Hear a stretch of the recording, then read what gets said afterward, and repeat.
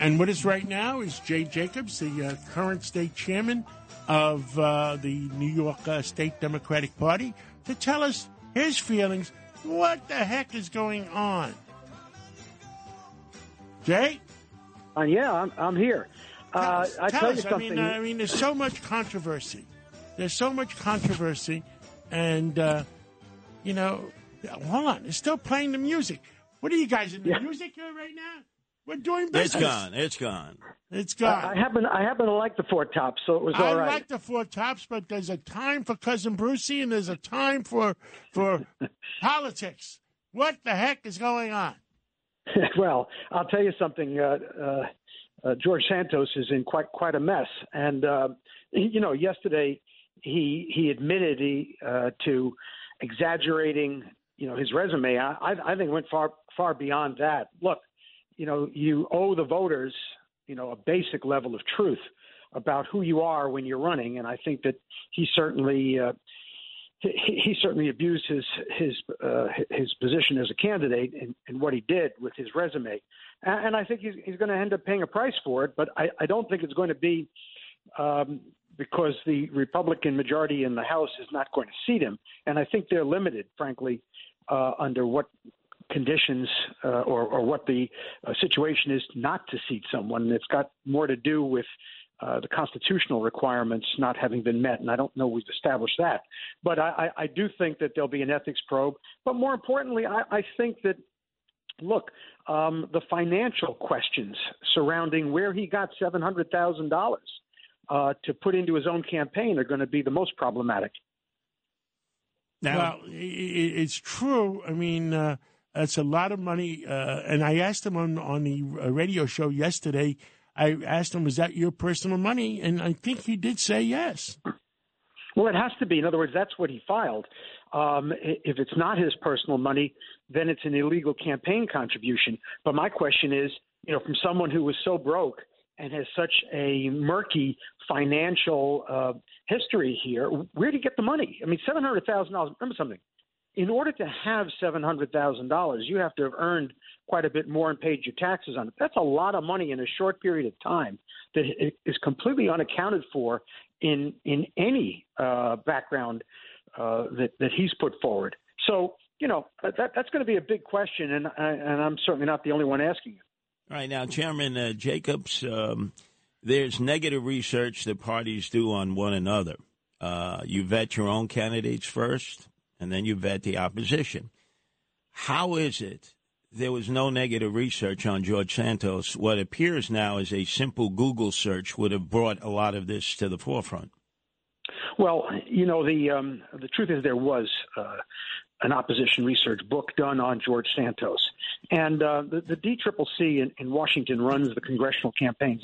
Don't hire that firm again.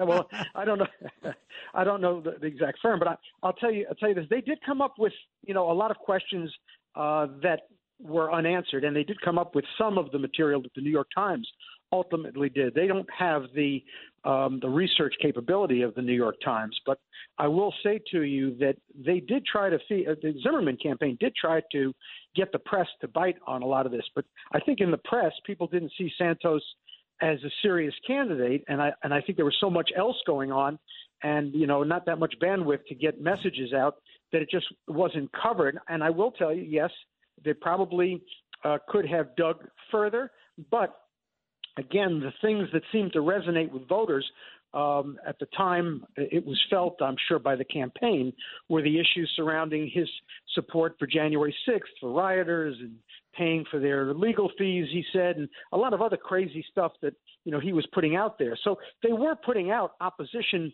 material on George Santos. But you're correct in that they did not, get all the way down to not having graduated college or even gone to those colleges, things like that perhaps might have, moved the needle a little bit. Now, I would assume as soon as someone gets sworn into office in Congress, within 2 years they're running again, which means they have to ramp up if they intend on running for the same seat again very early in their tenure. Is Tom Suozzi sort of waiting in the bullpen because that seems like if he wanted that seat in an election process or if George Santos gets bounced, he would be a natural fit? Well, I mean, it's never too early to start looking at candidates, and there are numbers of candidates on the Democratic side that I'm sure are going to want that seat. There's not a chance that George Santos is going to be able to raise money or, in any way hold on to that seat for a re-election. That's, I think, out of the question. And he may not want to admit it, but I think that's the reality at the moment.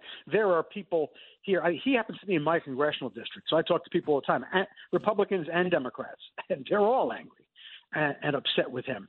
And so I don't see that happening. I have to tell you, though, I would be surprised if he were to actually last his full term. I think that the investigation, which I'm sure will take place over the finances and other issues, are going to dominate and create problems for him. I'll also tell you, knowing how it works and the practicalities of it, he's not going to be able to walk from his congressional office to the floor without having dozens of cameras in his face, continually asking questions. That puts a lot of pressure on you, and it's not going to be any prettier when he gets back home to his home district.